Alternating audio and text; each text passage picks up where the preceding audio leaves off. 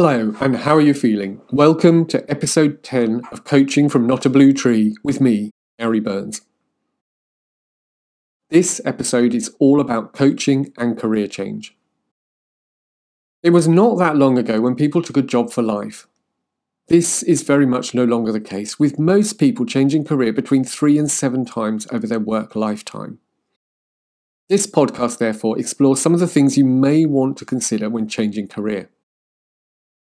We're living longer, our working lives are longer, and in an ever-changing world, it's hardly surprising that many of us change careers. Indeed, when we first make career choices, most of us are in our teens and early 20s.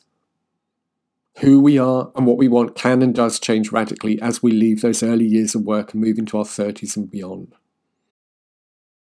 It's also highly likely that what motivates us has changed. Some of us will be in relationships, some of us will have children, some of us will have a first foot, or at least an aspiration to set a first foot on the property ladder. In addition to this, many of us face the prospect of working lives which extend for close on 50 years.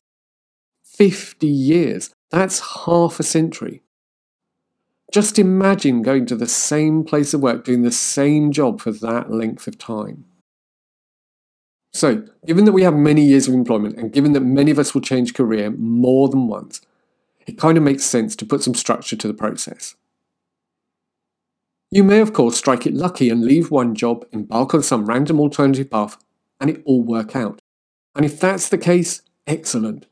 Indeed, I know people who've done just that. If it ain't broke, don't mend it.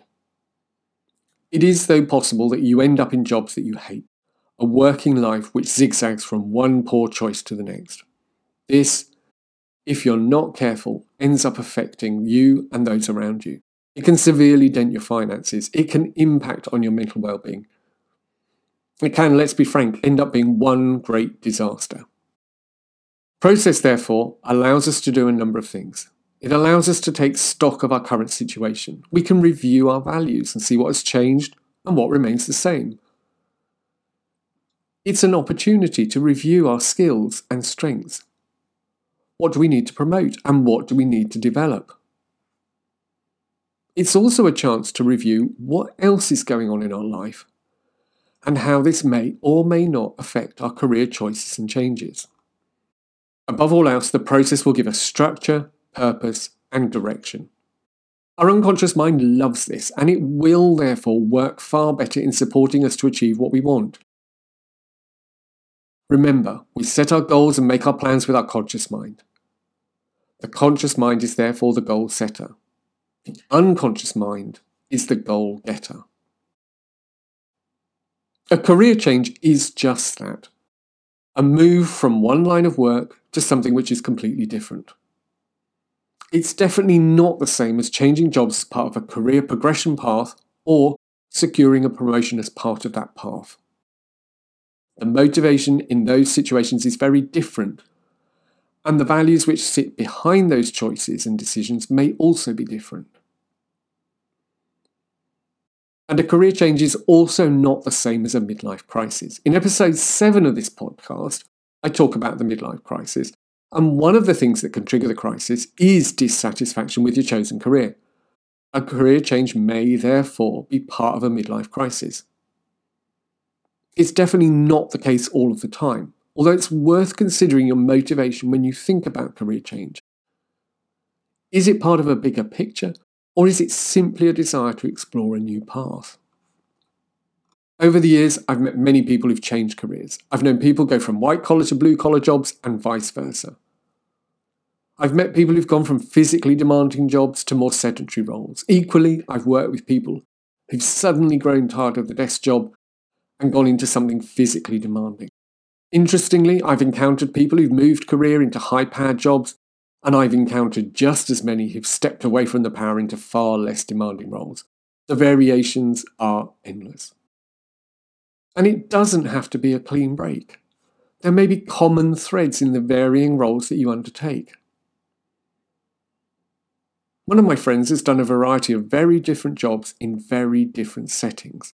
None of them, though, has been public-facing. I, on the other hand, have had a range of jobs, all of which have involved working with people. The one job I took which did not involve working directly with people was the worst job I've ever had. One final consideration. Some people remain in a chosen career, undertaking a chosen job with little obvious desire to change.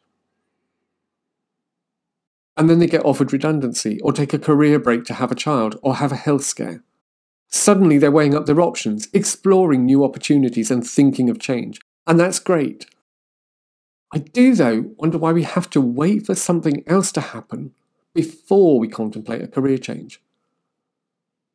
Surely we'd all be a lot happier if we kept our working life under review, open to the possibility of change, and aware of new opportunities as they arise. Just a thought. So, the process. I've mentioned a process several times, and as I said earlier, if whatever you're doing now works for you, then keep on doing it. If, however, you've changed career before and it's not worked out, or you're thinking about it and remain unsure, process may be just what you need. So first of all, I believe it's worth thinking about what's driving the career change. What's the motivation? Is it just a bad few days or weeks in your current job, or is it that sense of wanting a change about something deeper? Only you will know if you're reacting to a bad few days or whether something else is going on.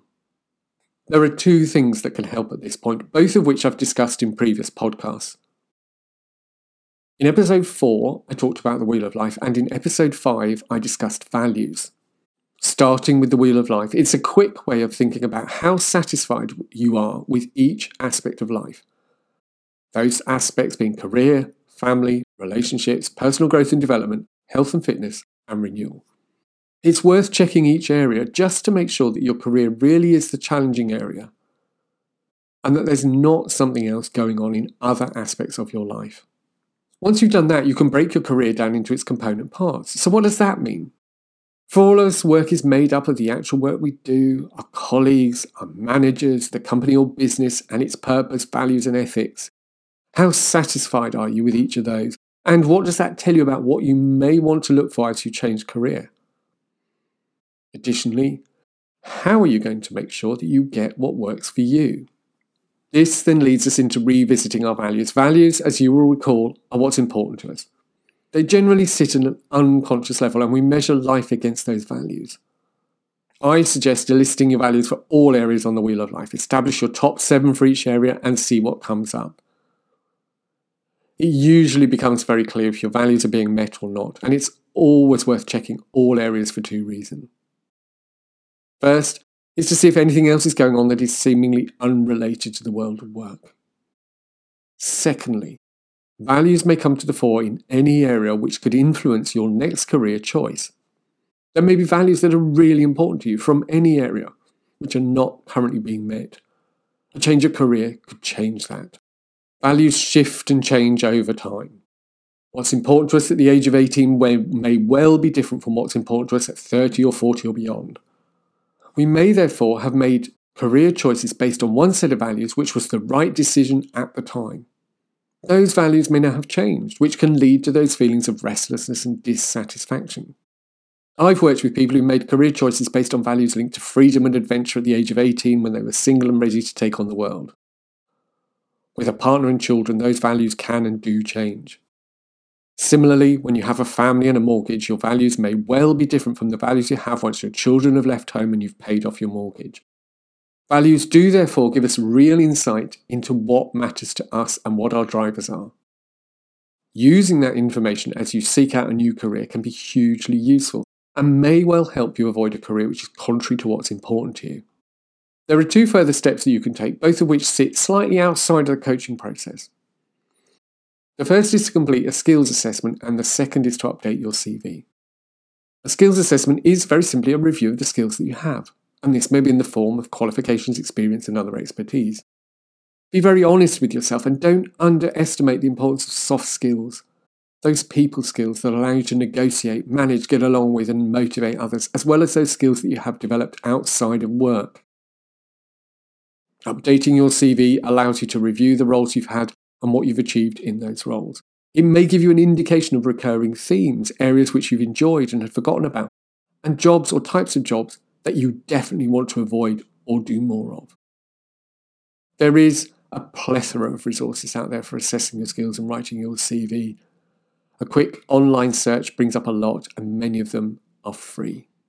Now, as a coach, I would not routinely complete either exercises with you. I would, though, work with you to address anything that comes up from the exercises. This forms part of the plan that you put in place. And that's the key part, the plan. It's all about working out what gaps you have in your skills, what you need to add to your CV, and of course, seeking out that new career. Your values, your levels of satisfaction, your motivation will all feed into what you want to do next. Again, my very first podcast was all about goal setting and creating those exciting and compelling plans. Additionally, the plan may include who you want to help you and what that help looks like. You may get to this point and realise what you want to do next, and if this is the case, go for it. However, I've worked with a lot of people who establish the kind of work they want to do, linked to what's important to them, and yet no specific job or pathway comes to mind. Again, there are lots of routes to explore, from internet and job site searches to working with recruitment agencies. All can be added to that exciting and compelling plan. I'd also encourage you to trust your unconscious mind. All too often, people have an idea of what they might want to do. They may have seen something on the TV or read an article about a job.